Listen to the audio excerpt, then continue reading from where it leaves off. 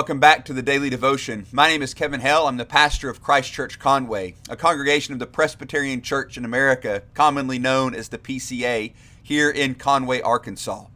The Daily Devotion is a time for us to be strengthened in our faith through the study of Scripture and theology. Typically, we are going through a book of the Bible, but every Wednesday we take a break from that and look at the Westminster Confession of Faith. The Westminster Confession of Faith, together with the larger and shorter catechisms, make up part of the constitution of the PCA. We see these not as any kind of authority over Scripture or replacement of Scripture or anything of that sort, but only as a faithful summary of what the Bible teaches. This morning we're looking still at the first chapter, which is on Holy Scripture, and we're looking at the fourth and fifth paragraphs.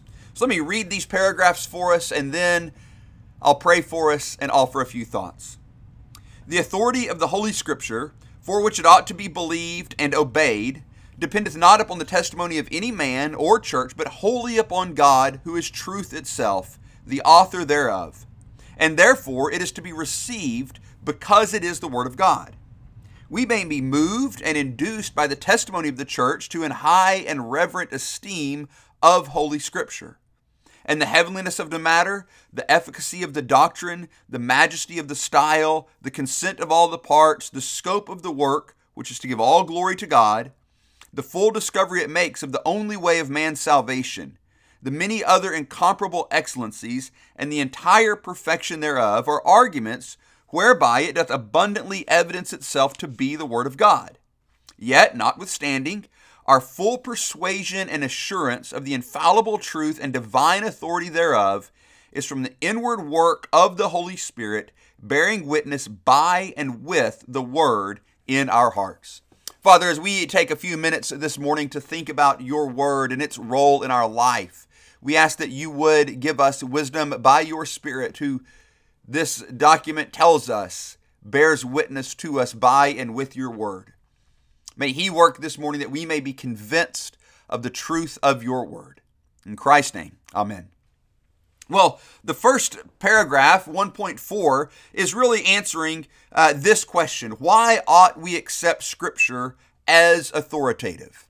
We've argued that it is the Word of God. We've argued that it has a different authority than other books like the Apocrypha or any other theological book that has been written since the canon has been closed, or any other theological work that's not included in the canon.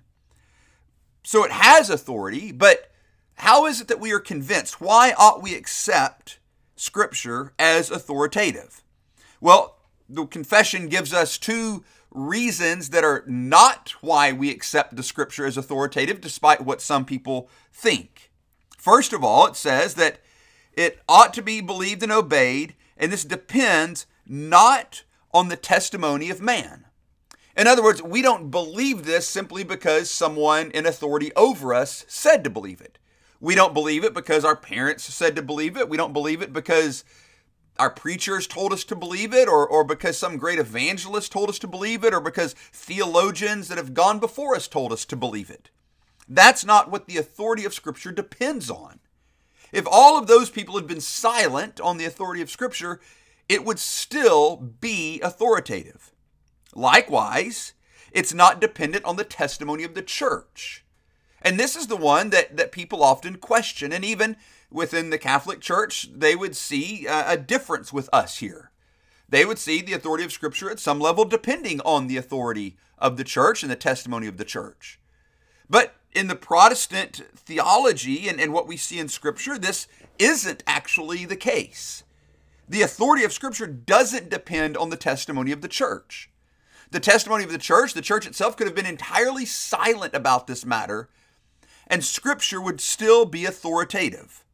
The reason is given in these last clauses.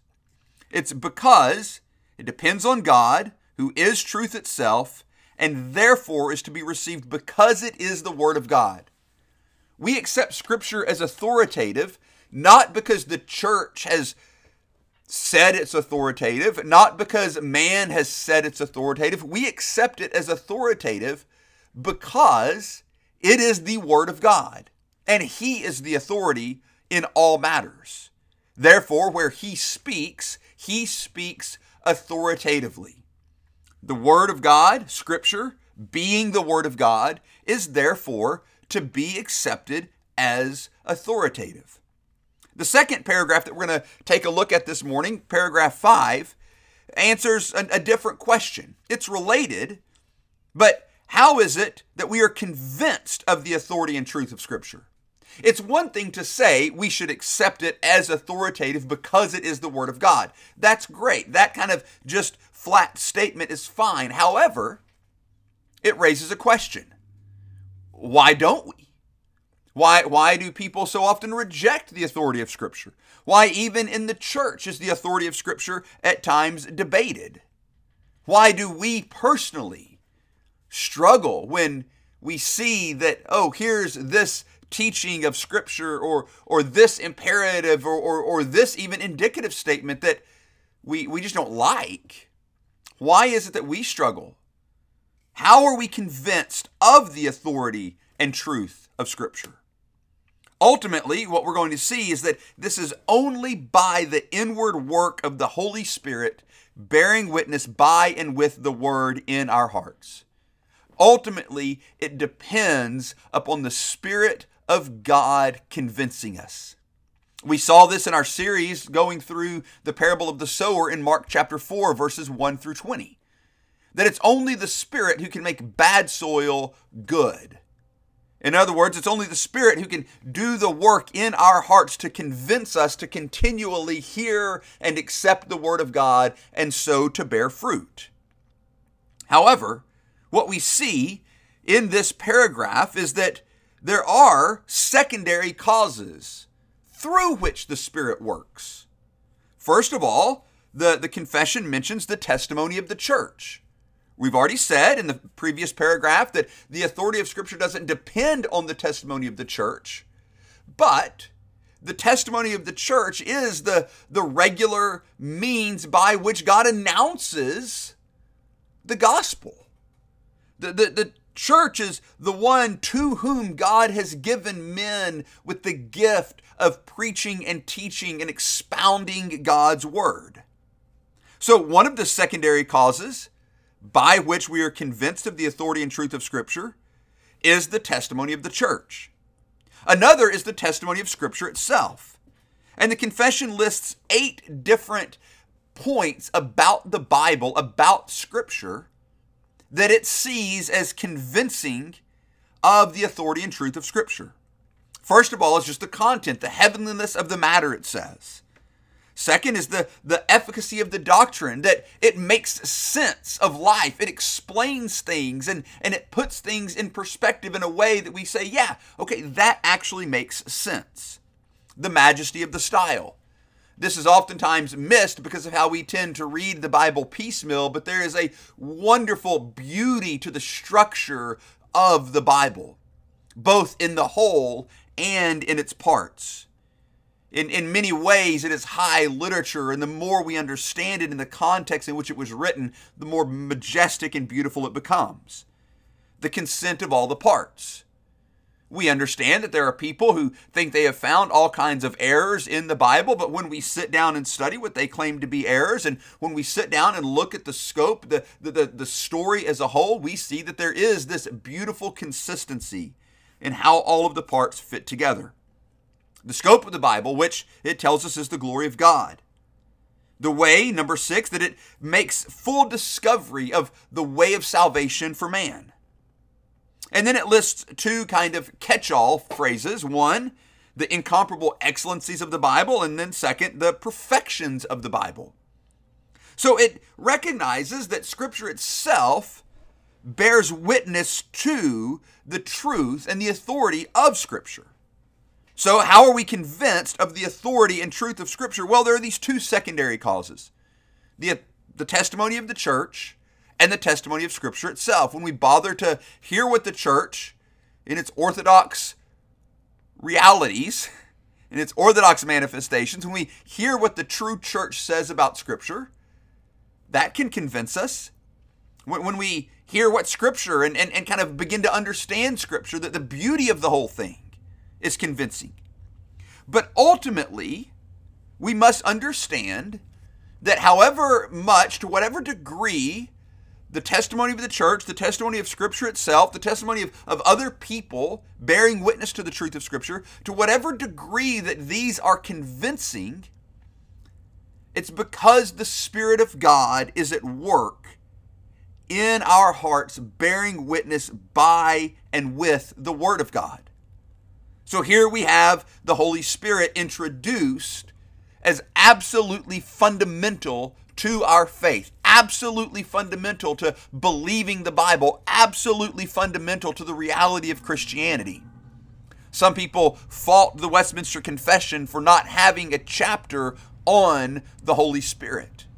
But what we'll find, as we do here, as we go throughout the rest of the confession, is that the reason that there's not a chapter is because what we find is that the Holy Spirit is all throughout, at every stage of the confession of faith. Here, right at the beginning, we see it as His work to convince us of the authority and truth of Scripture. He may, and in fact does, use these secondary causes, but it is the Spirit at work in us if we believe the Bible to be true. It is the Spirit who makes bad soil into good soil, that we might continually hear and accept and bear fruit according to God's Word. So how is it that we are convinced of these things? How is it that we are convinced of the authority of Scripture as God's Word? It's only by the work of the Holy Spirit. If we don't have that, we will never be convinced of the truth of Scripture. So when we are struggling to accept some point, when we are struggling to accept something that the Bible teaches, the help we need is the Holy Spirit's help. And it's entirely appropriate. In fact, it's the best step we can take to call out for the Spirit to help us submit to, believe, accept God's Word in all that it teaches. When we struggle with what Scripture teaches, it's not necessarily some grander argument that we need. It's the Spirit's help to convince us. This isn't to deny a rational working and studying of the Bible by any stretch of the imagination. But we must understand that all the doctrines therein are only believed, only accepted by faith. That's not to say they're not historical. That's not to say any of those things. It's to say that because of our sin, we require the Spirit at work in us, by and with His Word, not contrary to it, not apart from it, but by and with His Word, to convince us of the truth of His Word. May the Spirit do such work in all of our lives. Amen.